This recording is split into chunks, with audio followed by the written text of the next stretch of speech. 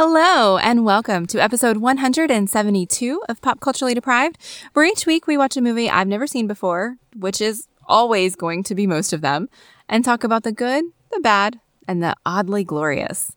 This week we're going to be talking about Whip It on your I Can Grow the Balls podcast.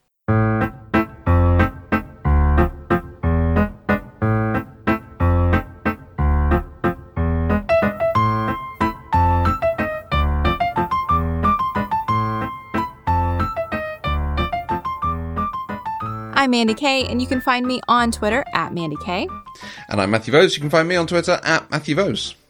And you may remember we had on a few weeks ago our friends Lindsay and Sarah from Nature Finds a Way. You can also find me on their podcast for an episode. I joined them to talk about Lilo and Stitch, which, Mandy, you can remember we talked about a while ago. Yes. Their podcast, they talk about nature and biology in films. So it's, one step away from what you and I do. But still interesting conversations on films. So we went on to talk about one of my favourites, but one that had some really interesting stuff on, like, so why do some creatures have more eyes? And is it possible you could have 6 limbs rather than 4? And why does that happen? And that sounds thoroughly interesting. It was fascinating, and it was really good because it's one of those things you just vaguely think when you watch, like, alien films and stuff, and you go, I wonder, could they have acid for blood and stuff, things like that. They actually discussed it, as well as discussions about, the nature on Hawaii and mosquitoes and mosquito populations. And it was good. Really fun, really interesting. So Nature Finds a Way. Everyone should go and check them out. Has your episode already come out? Let's go with yes. By the time this episode airs, they record ahead and we record ahead. I think we record further ahead. Okay.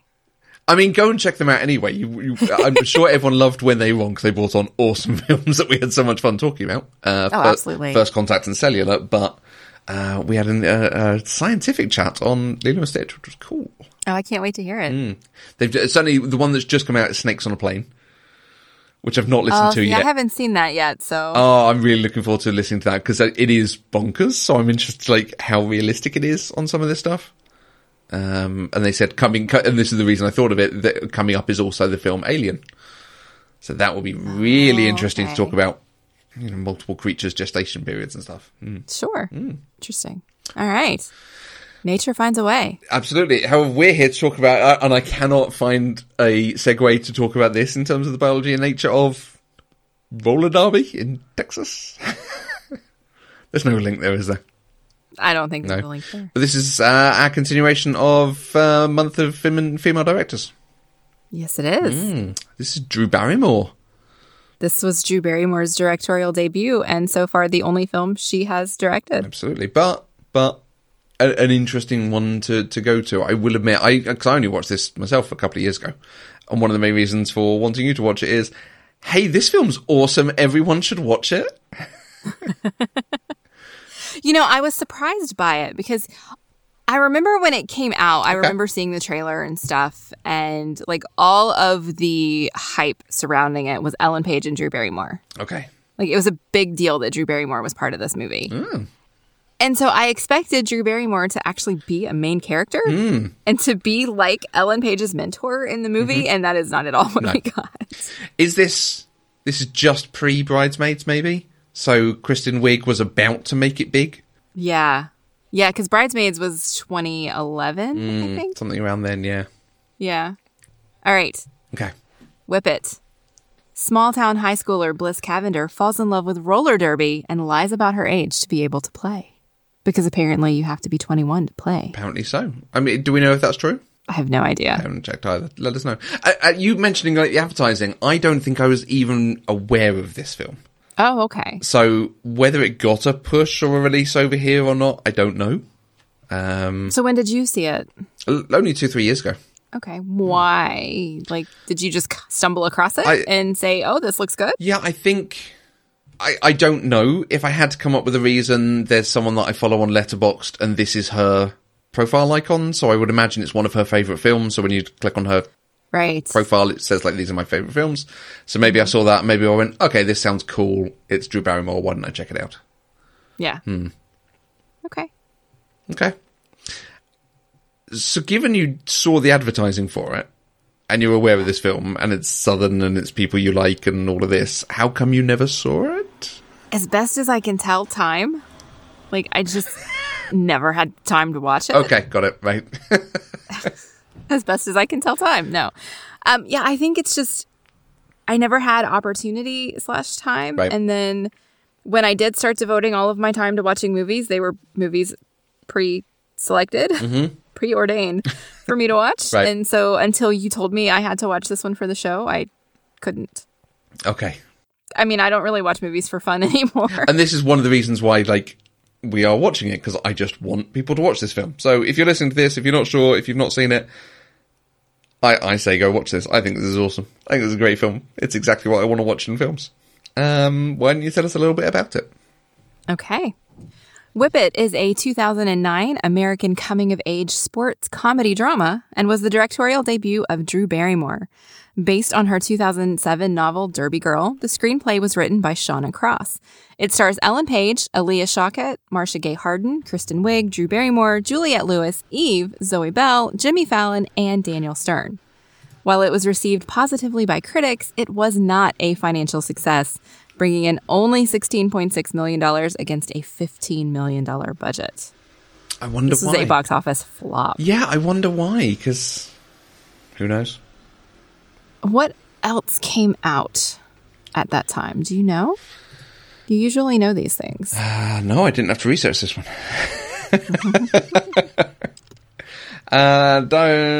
List of 2009 films. No, let's find a good 2009 in film. So 2009 was the year of Avatar, Harry Potter and the Half-Blood Prince, Transformers: Revenge of the Fallen, Twilight Saga: New Moon. So there's nothing there that's like significant. Let's see when it came out. Was this a summer film? Zombieland. Okay. Cloudy with a Chance of Meatballs, the 2009 re-release of Toy Story, Surrogates, and The Invention of Lying all beat it out opening weekend. Well, that's interesting, yeah, because it did come out at the same time as Zombieland, and then the following week was nothing standing out. I mean, there's Bronson and The Damned United. Couples Retreat. Which are good films, but, I mean, and yes, Couples Retreat. But that's what was number one the following week. Lord. Yeah, this is not a good time for movies, but also people weren't interested in Whip It, apparently. Yeah, October, which is not a thing. Let's talk Whippets. Yes, let's talk Whip It, because you really, really like this movie. Well, How did you watch it? Let's talk Whippets. Does Whip It, as one word, mean anything to you? It's a drug thing? Oh, it might be, and I am not the person Or to a ask on dog. that. It's a dog. WHIPPET is a type of dog, and there is a stereotype of a certain sort of northern man that is a flat cap with a whippet kind of guy. Absolutely stereotypical. Okay. But there is this thing that, particularly when we say the word whippet, all I think of is this dog and this sort of stereotypical kind of thing. Oh, okay. That's not a thing for me. No. And it's really funny hearing that, having just watched Avatar: The Last Airbender. And one of the things that certainly the film more than the TV show, but the TV show a little bit, is Bender is also a derogatory slang for gay person, particularly used in a sort of kiddie way. Oh, I didn't know that. Yeah, like a little bit like you might use fag. And none of these we are not condoning the use of any of these words. These are terrible words. You should not put people down or insult them. But Bender is that kind of thing. It's just a ridiculously low-key insult. So releasing something over here where people constantly refer to each other as Benders did not get well received. And apparently in the film they do it a lot. Oh. And Whip It has that same sort of thing. Like, I just keep hearing Whip It and thinking of flat cap wearing guys with dogs. Okay. Anyway, that was just, I wanted to have a quick side discussion of Whip It. Okay. I hear Whip It when you put it together as one word, and I think of whippets, which I think is when you, like, huff the air. I was about to say, isn't it huffing, like, laughing gas or something as well? I think so, yes. Whip It drug are cartridges of nitrous oxide, yeah. Used to charge whipped cream dispensers. Some people misuse the whippets to get high. Okay, so yes, it is both. Yes, you saying that suddenly triggered a memory of like, oh yeah, it's with the thing and the thing. I'm making The thing in the gestures thing, like I have absolutely. any clue on this. Me and my nice middle class. Clearly, Yeah. we do not do the drugs here at Pop Culturally Deprived. Absolutely not. All right. So, Whip It, Whip the movie. It. How were you able to watch this? You love it. Do you own it? I don't. It's on Stars Play on Amazon. So that's how I was able to watch it when I watched it a while ago. And I paid for Stars Play this time to be able to watch it again, because they've also got another film called Across the Universe that I'm looking forward to watching. You know what? If it's on Stars, I'm going to be pissed. Because I rented it from Amazon, and I pay for Stars. But when I searched Roku for it, it didn't come up as being on the surely Stars it channel. would have listed it in that way, yeah. But, like, why would it be on the Stars channel in the UK and not here? Just licensing different distributors. Stars is Stars. Star. That's how we were able to watch it. Let's talk. So, the cast. I don't think we should go through the entire cast, although... Oh, no. That cast. Did you even know it was a book before reading up on this? I did not. No. I didn't know it was a book until... So Amazon also has this like 3-minute featurette called Writer's Draft that was basically Shauna Cross talking about it. Oh, cool. And it was when I watched that I discovered this was a novel first. But she did the screenplay, I think, which was cool. She did do the screenplay, yes. And it doesn't star Emma Watson. It's a book adaptation for women that doesn't star Emma Watson. Who thought such a thing could happen? He says, having watched Little Women and gotten annoyed. In 2009, Emma Watson was like 5. Well, she just had a Harry Potter book out. But, like, you've got the Harry Potter books, and you've got Perks of Being a Wallflower, and you've got Little Women, and you've got Beauty and Beast, and she just seems to be the go-to, and I'm beginning to get annoyed at how miscast she gets. Anyway, we're not talking about Emma Watson. We're talking about Drew Barrymore, Ellen Page. Anyone else that you might want to comment on? I mean, I think those are the two that really warrant Yeah. commenting on here, because this, you know, like I said, was Barrymore's directorial debut. So we're not going to talk about her acting credits here, but this was the only thing she ever directed, but she does produce as well. She has her own production company. And so out of the things that she's produced, I've seen Never Been Kissed. She did the Charlie's Angels movies, including the recent one that I haven't seen yet. Donnie Darko, which we did on the show a little while ago. Yep. I had no idea she was a producer on that.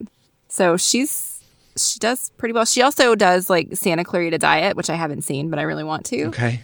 Like there are things on her list that I want to watch Right. that I just haven't gotten around to. Did you see, and this might explain one of the things that you might want to talk about, did you see who she runs the production company with? I didn't pay attention. Her best friend, Nancy Juvonen, Okay. who, when she filmed a film called Fever Pitch, Okay. yeah, which is based on a British film starring Colin Firth, which is based on a book, a non-fiction book, but they still turned it into a rom-com, because writers.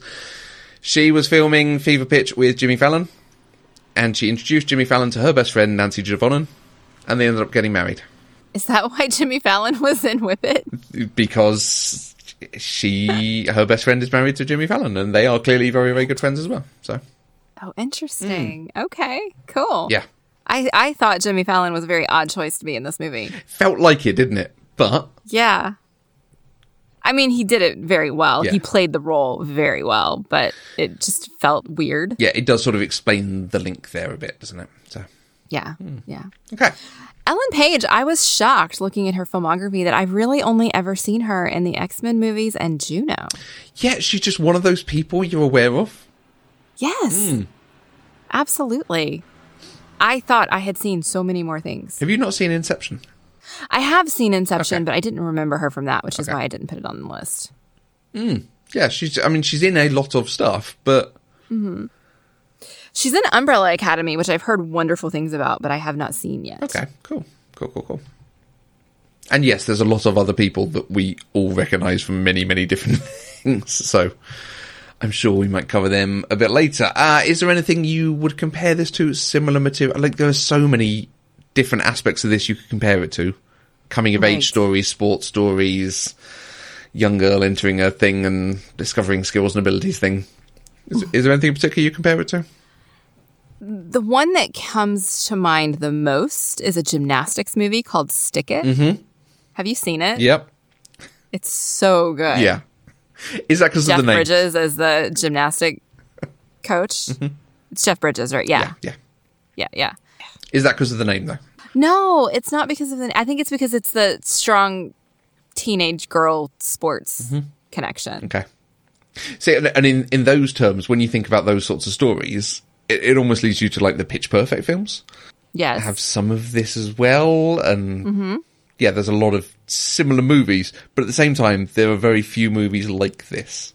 Right. There's a hockey movie called Slapshot from like the 70s, which is very good, which is similar to this, which this has a cameo of. But I mean, they want you to compare it to things like Bend It Like Beckham, which I haven't seen yet. Friday Night Lights. yeah, again, actually, Bend It Like Beckham sports. is a very good comparison. We should. It's on the list. We just haven't gotten around to it. So, And, yeah, I've never watched Friday Night Lights. I haven't seen the movie. I only saw the TV show. Okay. So, Whip It, he says, almost saying stick it. Perhaps that's what hurt it at the box office. Like, is this the sequel? Is this... Maybe. Did you enjoy Whip It? Oh, my word. Yes. Isn't it good? It's so good. Isn't it such a good film? It is such a good movie. And, like, am I the only one who wants to immediately go out and join a roller derby league now? No, it looks like so much fun. Like, I would die doing that, honestly. But it looks like so much fun. I would too. Yeah. Yeah, no, I can't skate. I can't do anything. But, like, I was watching this movie and, like, the actors, like Kristen Wiig, Juliette Lewis, they're 36 in this movie. And they're playing 36-year-olds, right? yeah. Because we got that whole scene with Juliette Lewis saying she's 36. Yep. She started skating when she was 31. I could totally go join roller derby right now. should. Like, it wouldn't be outside the realm of possibility. I'm not. It's the time of coronavirus, but it just sounds fun. I want to go skate and, like, whack people down. Which role would you play in the roller derby? I mean, I would prefer to be the jammer. Okay. Because the jammer's the one who is most likely to not get, like, clotheslined because everybody's trying to push the mob out of the way, right? And so I feel like that's the least likely to give me giant bruises, but I don't think I could skate fast enough to do it. Yeah, that's the trick, isn't it? So I would be one of the folks in the mob. Yeah. Yeah. Same. I mean, you know, I wouldn't go and do women's roller derby. It might be a little unfair on me. 'Cause Maybe. I'm crap on skates, Just but a little. it's kind of hard because it's one of those just really good films that we can dig into any point, but any point I think we discuss is going to end up with, and they did that so well. It's almost like we should just skip to favourites and just start picking apart the film and saying, like, okay, you know, the thing with her best friend and the setup of the town and the way they dealt with this and the way they dealt with this, isn't it just so good? Well, so this is a movie that basically has every possible sports movie and coming of age movie cliche possible. Yeah.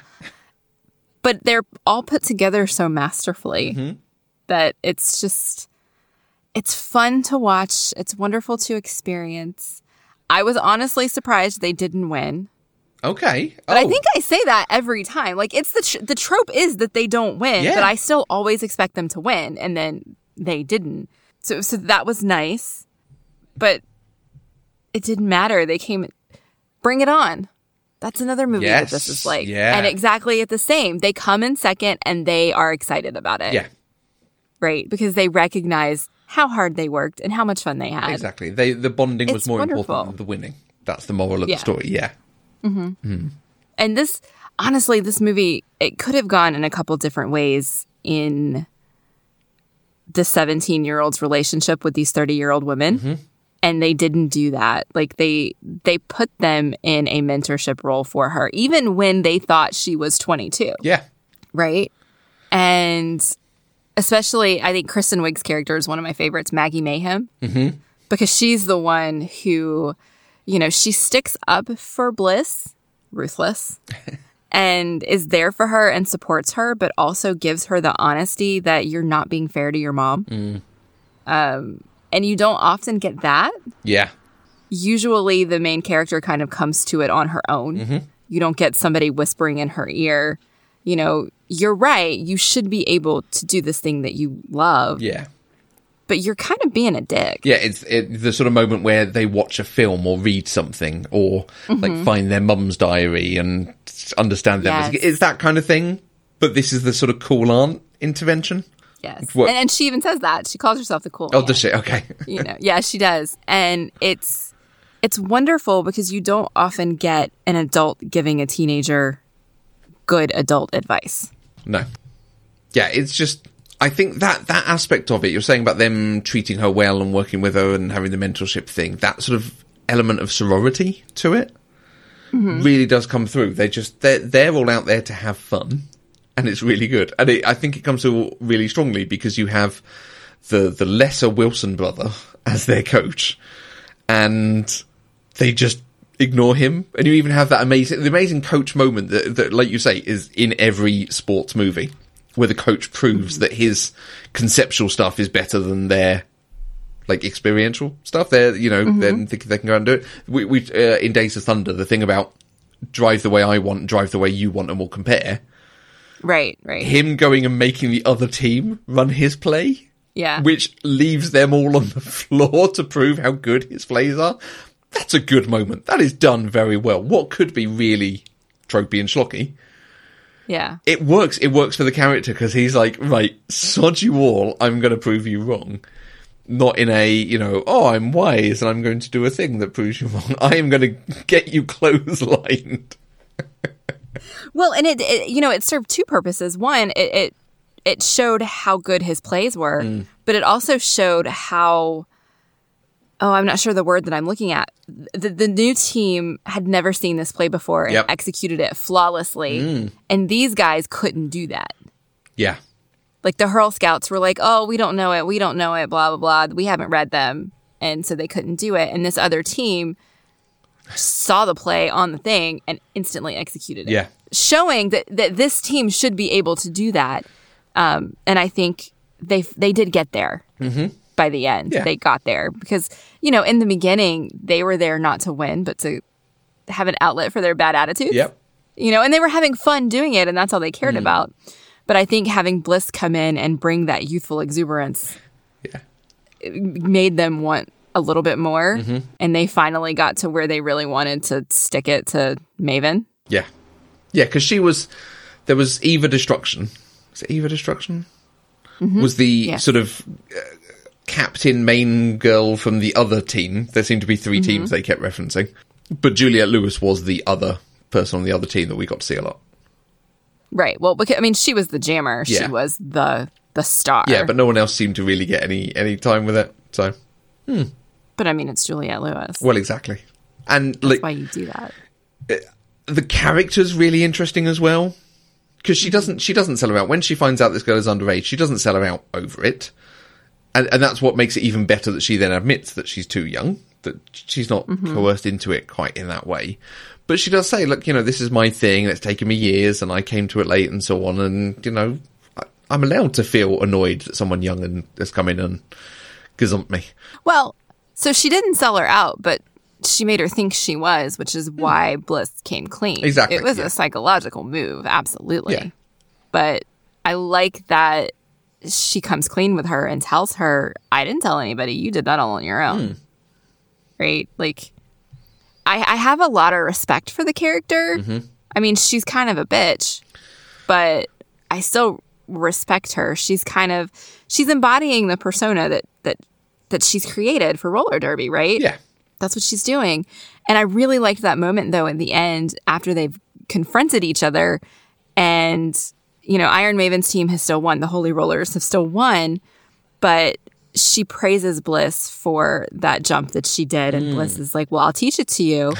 And, there's this moment of mutual respect where they're like, okay, I will be taught something by this 17-year-old girl. I can do that. Yeah. And, that was nice.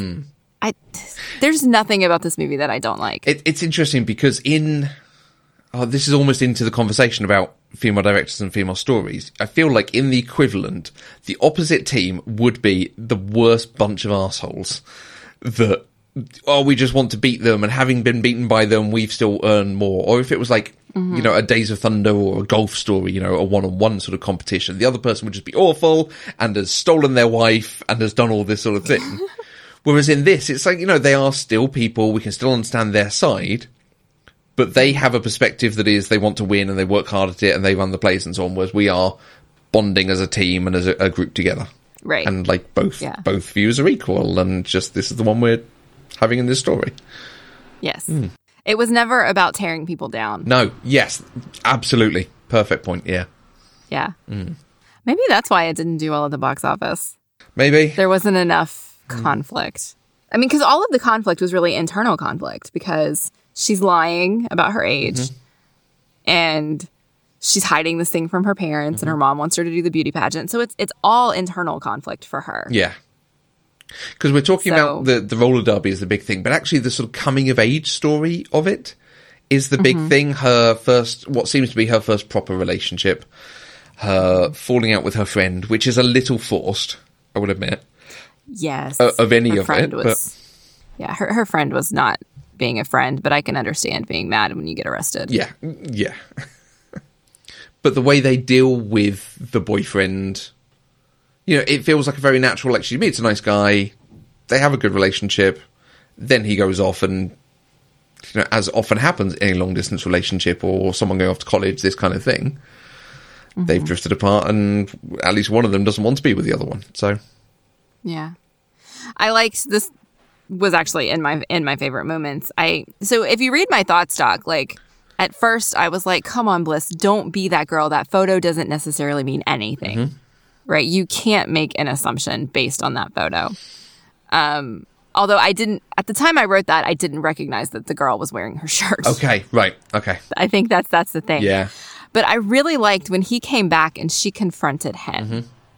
You know, and he's like, this is bullshit. I didn't cheat on you. And she's like, I don't care. I don't want to be that girl. And then she's like, you should have called. She's like, I would have called. And she slapped him. And then she walks away. Yeah.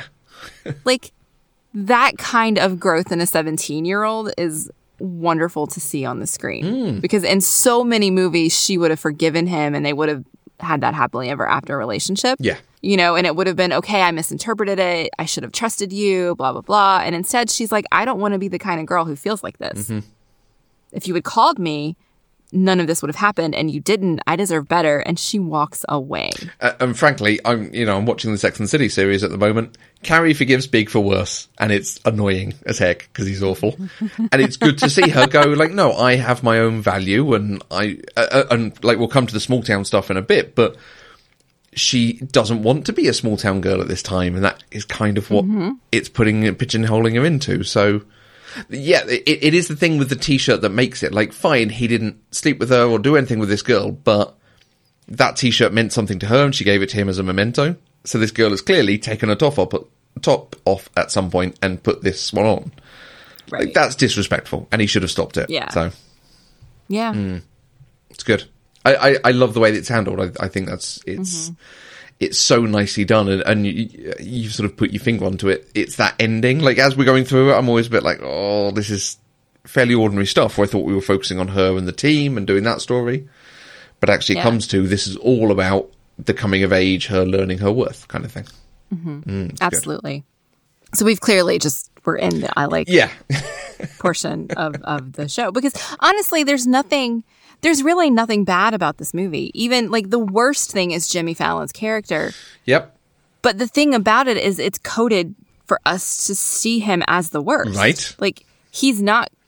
the movie does not condone his character or his behavior.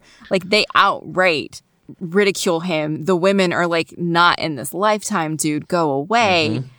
And so it's just all fantastic.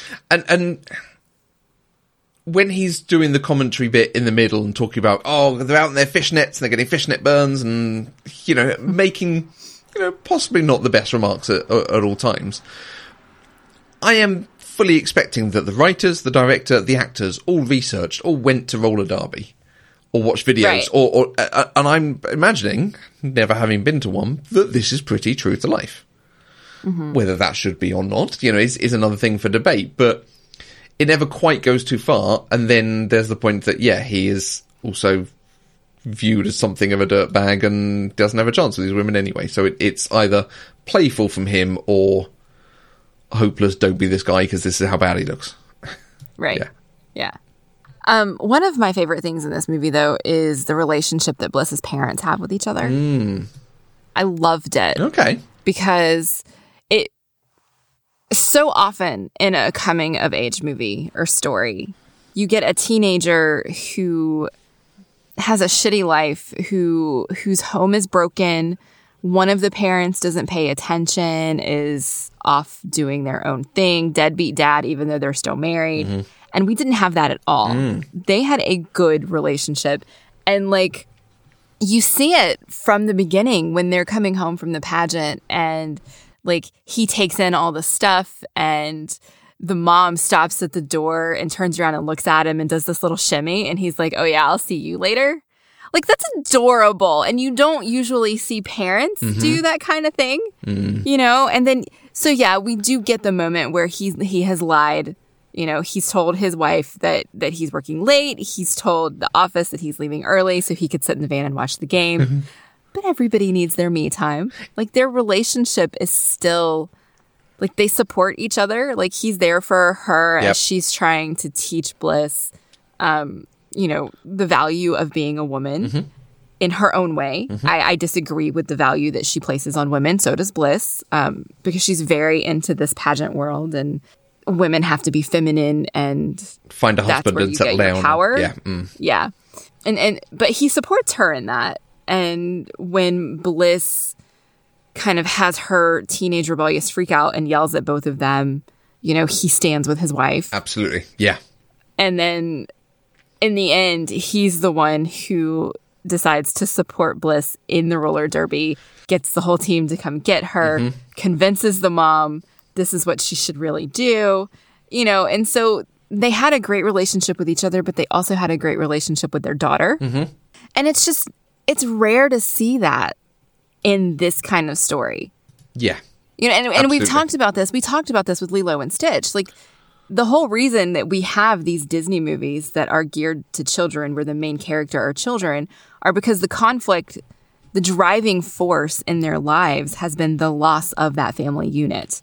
They don't have their parents, or they don't have both parents, and they've had to suffer and they've been irreparably damaged until Prince Charming comes along to fix it. And this movie isn't that at all. This movie is just, she's a teenager who's trying to figure out who she is, and this is how she's doing it. Yeah, yeah. And it's, they give her something to rebel against in the pageantry stuff, but it's not... I think it might have been Perks of Being a Wallflower. There is an element of wanting to rebel, and I have nothing to rebel against.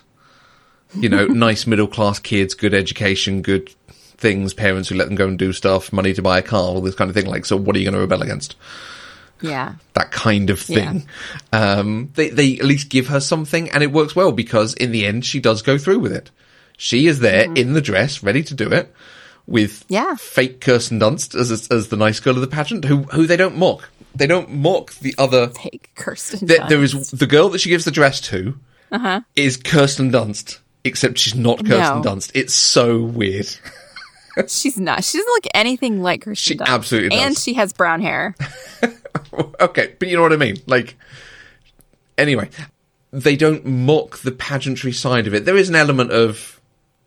This is... not necessarily the way we should be doing things anymore, and the discussion of, you know, modern feminism, as we have discussed in recent episodes, about the way you treat things, the way you consider womanhood and women's choices and choice to do whatever they want. And if you want to choose to do a pageant and talk about April 24th is the perfect day because it's not too hot and you can wear, you know, a light jacket, go ahead and do it. Right. Brilliant. Yeah. Is it April 24th? April 14th? It's something like that. I think it's April 23rd. Oh, no. I'd rather be really It's April far 20-something. Yeah. It's April 20-something. In you mentioning the dad, here's a question then. So there is an aspect of the story that the father has two, you know, the wife, two daughters who are into pageantry and are winning through the pageantry, and a neighbour who has sons who are on the football team. Okay? And he likes football. And he likes drinking beer in his van. He's a man. This is the sort of typical man's man kind of, you know, blokey kind of guy. there is just an aspect of him wanting to support Bliss at the end and do the roller derby stuff because it's sports. I think they save it with his thing of, I just want her to be happy, and this is the thing that will bring her the happiness. But I just have I don't think they quite thread the needle to stop me thinking, I can have a sports thing in my life, and it's roller derby, and it's awesome, my daughter's good at it. Oh, I didn't get that at all. Okay, so maybe it's just me, which is fine. Because if it were that, he would have been excited when he first heard about it. Mm-hmm. True. And he wasn't. Yeah, true. You know, it took him realizing that she was unhappy before he changed his mind. Okay. I think it's coupled with the bit at the end of him putting the sign in his lawn. Oh, I think that was just funny. Is it just funny at all? So is that funny. like, And he was that's just not a thing sticking over it here. a little bit. Is that a thing people do? I don't live in high school football culture, Okay. so I don't know. Okay. I would be willing to bet that in Texas, yes, that's probably a thing. Okay. Because high school football is a thing Yeah, in true. Texas. And more generally in the South as well. But I went to a high school that didn't have a football team, so I have never been in that world. Okay. Is there any conversation here about representation of Southern culture? No. Okay. For a couple of reasons. One, it's Texas, which is not quite Southern. It's its own Southern. Yeah, okay, so if... Although... No, go ahead. So you have a podcast, Southern Fried Pop Culture, which is wonderful, which is amazing. It's really good fun, where you talk about films and the representation of Southern culture in film. And you make this comment, and you've made this comment on here a few times, about Texas is not the South. So for people who haven't heard the explanation, when you say Texas is not the South, clearly it is the South. So... Well, Florida's not the South either. Yeah, so do you want to, Texas, at least on the Texas aspect, do you want to explain that? I mean, Texas is just its own thing. Like, Texas would be its own country if it could. Mm-hmm. And so Texas is a lot of the Southern, the traditions in Texas are Texan, Okay. not Southern. Right. So there's a line there where, you know, they speak with a twang that's very reminiscent of the South, but it's still Texan, like it's its own Okay. thing. And like the culture in Texas is just, it's much more, I'm proud to be Texan, not I'm proud to be Southern. Okay, got it. I can understand that. We have counties over here, very similar. Yorkshire, for instance. Right, yes. God's country. Texas is God's country, yes. In inverted commas. I mean, there was even the scene in this movie where Oliver and Bliss were on the hood of the car singing Deep in the heart. Yellow Rose of Texas. Yep. Yeah, deep in the heart of Texas. That's what it was. And it wasn't done as a joke or to make fun of anything. This is just, they're in Texas. This is what they do. Okay. Texan pride. It's Texan pride, Got it. absolutely. Okay. So we can talk small town culture. I said we would come to it. This is such an amazing, you know, as someone who grew up in small towns, medium towns maybe, but this is the perfect, like, view of, yeah, there's not much for kids to do. To go to bigger towns, bigger cities, you have to get on public transport or have a car to be able to travel for a little bit to go and do it. But at the same time, you understand why the family lives there. You understand that the parents move to these places because generally the neighborhoods are safer, the town is quieter, the education system is potentially better. Like, you understand the motive for families to move there, and then the motive for younger people to want to move out to go and experience the world a bit more. And I think we absolutely see that, and I don't think it's laboured as a point, but you see it in everything. The shots of her on the bus going out of town, you just see everyone going about their day. Mm-hmm. And then when she finally gets to Austin, it's like, oh, this is a slightly different place. I think they go to the Draft House at one point, which is, you know, a cinema I'd like to go to. So, Yeah. You know. They've turned it into a chain. We have one here in Raleigh now. Oh, okay. Well, I mean, I still want to go, but well, yeah, I want to go to the cinema. That's very clear at the moment. I want to go and eat in a flipping restaurant, and I want to go to the cinema. Yes. But I'm not willing to go until October, No. or a Wonder Woman film comes out. Frankly, Okay. what did you think that's about the that? bar for you. That representation, that sort of, you know, with your experience growing up and seeing this side of America. Most of my memories of growing up in the South have been in a more urban area. Okay. Or a larger city. I mean, not as big as New York City. We're talking a North Carolina large city, right?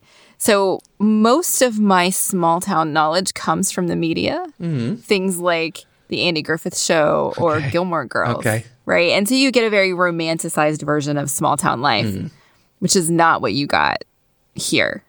You know, this was much more realistic, I think. But I struggle because, you know, Texas is a place, it takes 12, 11 hours to drive across the entire state. Right.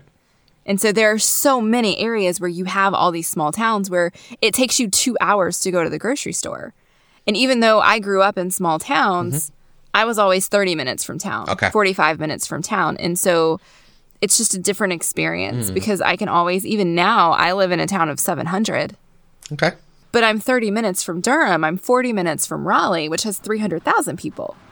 You know, and so anytime I want to do something, I just do it. Yeah. I'm not held back because of the small town, because it's close enough to the city that it's fine. Or as we call it, going into town. Yeah. And it's even more different when you have someone who's sort of 17, 18, doesn't have a car. Because, the town is all they have. Unless there are options like public transport, a friend having a car, that kind of thing. And you can see that she's like, you know, I go where my mum tells me, I do the pageant and things, and then this is the one time I'm going to lie, I'm going to break out and go and try a thing. And maybe just for me, it sort of mirrors that experience of going and doing something in the next town over, and it's an actual city. Brilliant.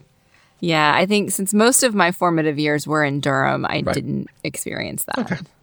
It was also nice to see the mom's job. She was a postal worker. Yes. Yeah, and the moment of just seeing her on her round doing her job. Like, she's clearly someone who is prideful, but does the job, does what's necessary, gets the living in to keep the family in. Yeah. You know.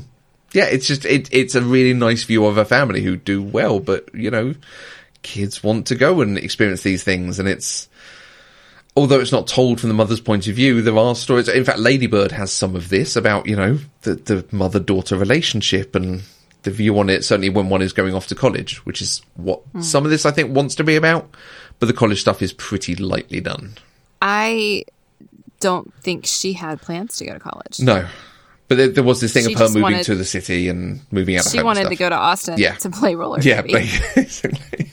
Like, her best friend's going to Columbia, and she's going to go play roller derby in Austin, which is fine. It's totally fine. But it was interesting. All right, the last thing I just want to say about this movie, grown women having a food fight is my jam. I want to do that. I mean, it was so obvious as soon as she throws the sauce at her. It's like, okay, we can see where it's coming here. But they just revel in doing it. Oh, yeah. It's great. Yeah. It's great. You should do a letterbox list of films with food fights. So I think one of my favorite things about this movie is that the portrayal of adults is so there's very clearly two different kinds of adults here. We've got the roller derby women and we've got her parents. Okay. But in both cases, you get to see a fun side of them. Like, they're not just the stern adult, which is what you often get when a teenager is the main character, right? We get to see 36-year-old women enjoying themselves and having a food fight in a public place. Yeah. You know, we get to see the mom and dad flirting and, you know, having innuendos about sex. You know, it's not just the adults are the adults and the kids are the ones who know what's actually going on, right? It's much more realistic. Yeah. This wasn't a Hollywoodized version of family or of people. It was, this is how people are. 36-year-old women can skate and have fun and join roller derby and have food fights. There's nothing wrong with that. And it is probably into that sort of generational differences. The fact that those kind of Gen X and millennial generations are going to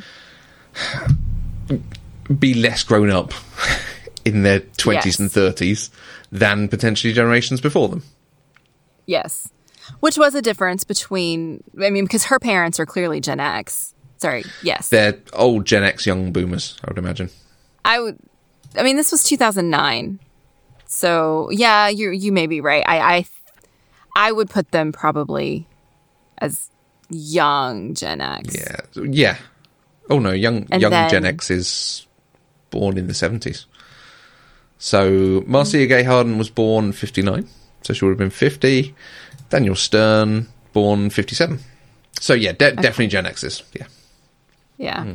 So I think showing that difference between them and the Derby girls, women, I can say girls, I'm a girl, was nice. But also getting, well, like I said, it wasn't a Hollywoodized version. They were just people acting their age, Yeah. frankly. Totally agree. Like, I had no idea that the roller derby team was going to be made up of adult women. I thought they were going to be teenagers in college age. Okay. And then when I saw Juliette Lewis and Kristen Wiig, I was like, oh. Mm-hmm. And then I Googled how old these women were when this movie came out. And I was like, they were 36. Right. I'm 37. I can do this. Like, I got really excited. And then we heard Juliette Lewis say her character was 36. She was a 36-year-old playing a 36-year-old. Brilliant. How the fuck does that ever happen in Hollywood? You know what? It's because Drew Barrymore was the director. Well, okay, so yeah, this is part of the thing as well. Age-appropriate relationships and casting. Yes. It's brilliant. It's brilliant. Loved it. And yeah, okay, so talking on the characters and the presentation of the characters on this, the casting is perfect. I mean, Oh, yeah. the easy stuff. Drew Barrymore as the slightly klutzy, emotionally wrought, Aggressive. over-aggressive one. It feels absolutely... It's exactly her character from Charlie's Angels, definitely. And it is in some ways what yeah. she's played in all her sort of Adam Sandler relationship rom-com type films, and it feels like that is what Drew Barrymore was like. Juliette Lewis as the slightly serious and slightly scary antagonist, perfect. Kristen Wiig Yes. as cool aunt who's got her head screwed on but also, is struggling and has her own thing going on, perfect. Right? It's all so good. It is. Absolutely. Alia Shawkat is she's a great best friend character.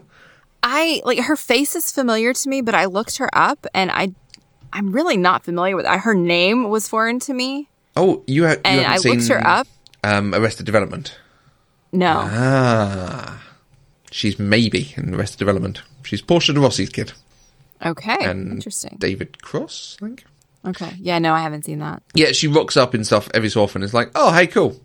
Like her. But yeah, The guy who played the coach, Razor, yeah, the Lesser Wilson brother. What was his name? the lesser what? Wilson brother. Andrew Wilson. Oh, wait, he's a Wilson? He's a Wilson. Like an actual Wilson? Watching through this, I'm like, that's not Owen Wilson, but it is also Owen Wilson. I was thinking, so yeah, he did have some Owen Wilson inflections in there. I see that now, but I kept wanting to... He's Sawyer from Lost. Like, he's off-brand Sawyer. That is also a good call. Yeah. I couldn't stop seeing that. Like, it was weird. Yes, so I think he's the older brother of Luke and Owen Wilson, but you can see bits of Luke Wilson, but more Owen Wilson in him. That's just because he's blonde. Okay. What about you? We've gushed about this whole movie, but are there anything in particular? The casting is the thing. And just running through it, like Daniel Stern. Daniel Stern is always going to be the guy from Home Alone. Like, I didn't recognize him. Really? I didn't. Wow. I was like, he looks vaguely familiar, but I don't know who he is. And then when I was doing the history and production, I was like, oh my God, that was Daniel Stern. Yeah. He's always going to be like that. That is, when in years to come, he has an in memoriam section at the Oscars. It will be something from Home Alone for him. Oh, of course. But he's really good at this, and it's just so totally different.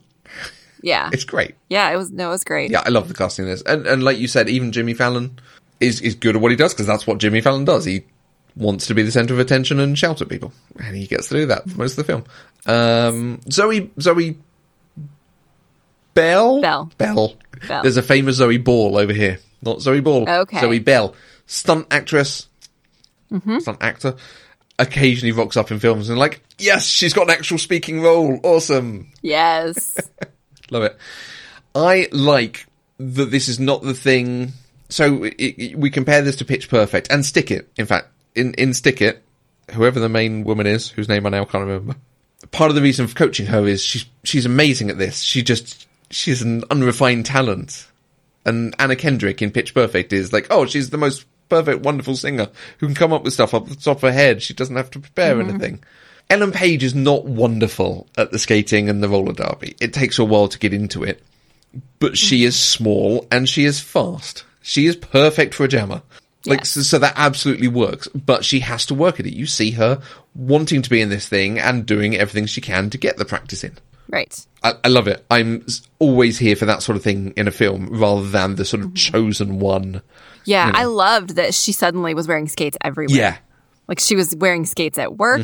She was skating down the street, like, practicing and then hiding from her mom. Yeah. Like, every time she turned around, like, she was skating because this was something she really wanted to do. She knew she needed to work at it, and so she did. Yeah. And we get the sense of her progression through that. So it's not just, oh, and look, suddenly now she's good because she's practiced a lot. She has to work at it. Awesome. There was a roundabout. I always like seeing roundabouts in American films because I wonder how many Americans go. It's weird.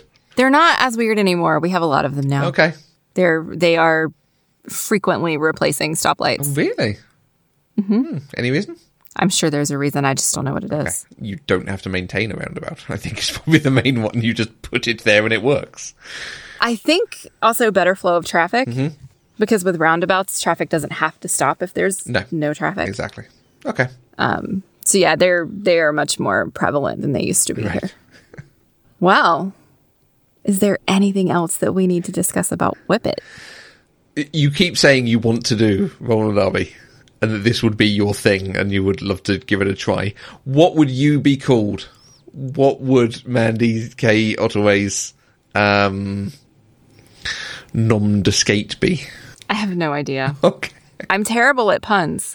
And they're all plays on actual things. Like Babe Ruthless and Iron Maven so and Smashley Simpson. Right? Hermione Bruiser. Something like that. I mean, I'd probably want to find a way to make it Buffy related. Okay. Willow Rosenburn. Yeah, I have no idea. Pena Jenkins. No, it's not very good. No. Very good. I mean, I would want it to be like Buffy Hammers or something. Yeah, Buffy Stunners. Buffy Stunners. That's a bit too porny. Yeah, I don't know. I'm terrible at this. Okay. What would yours be? Oh, who knows? It would be a film reference of some sort, wouldn't it? Maybe a DC Comics thing. Yeah, who knows? The one it makes me think of is, I can't remember her name now. Emily something? Kumail Nanjiani's other half. I don't know who these people are.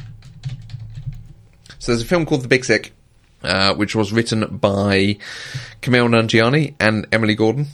And Kumail Nanjiani's been in a lot of films, so you would recognise him as soon as you saw him. She, on Twitter, she used to be called @Ginomite.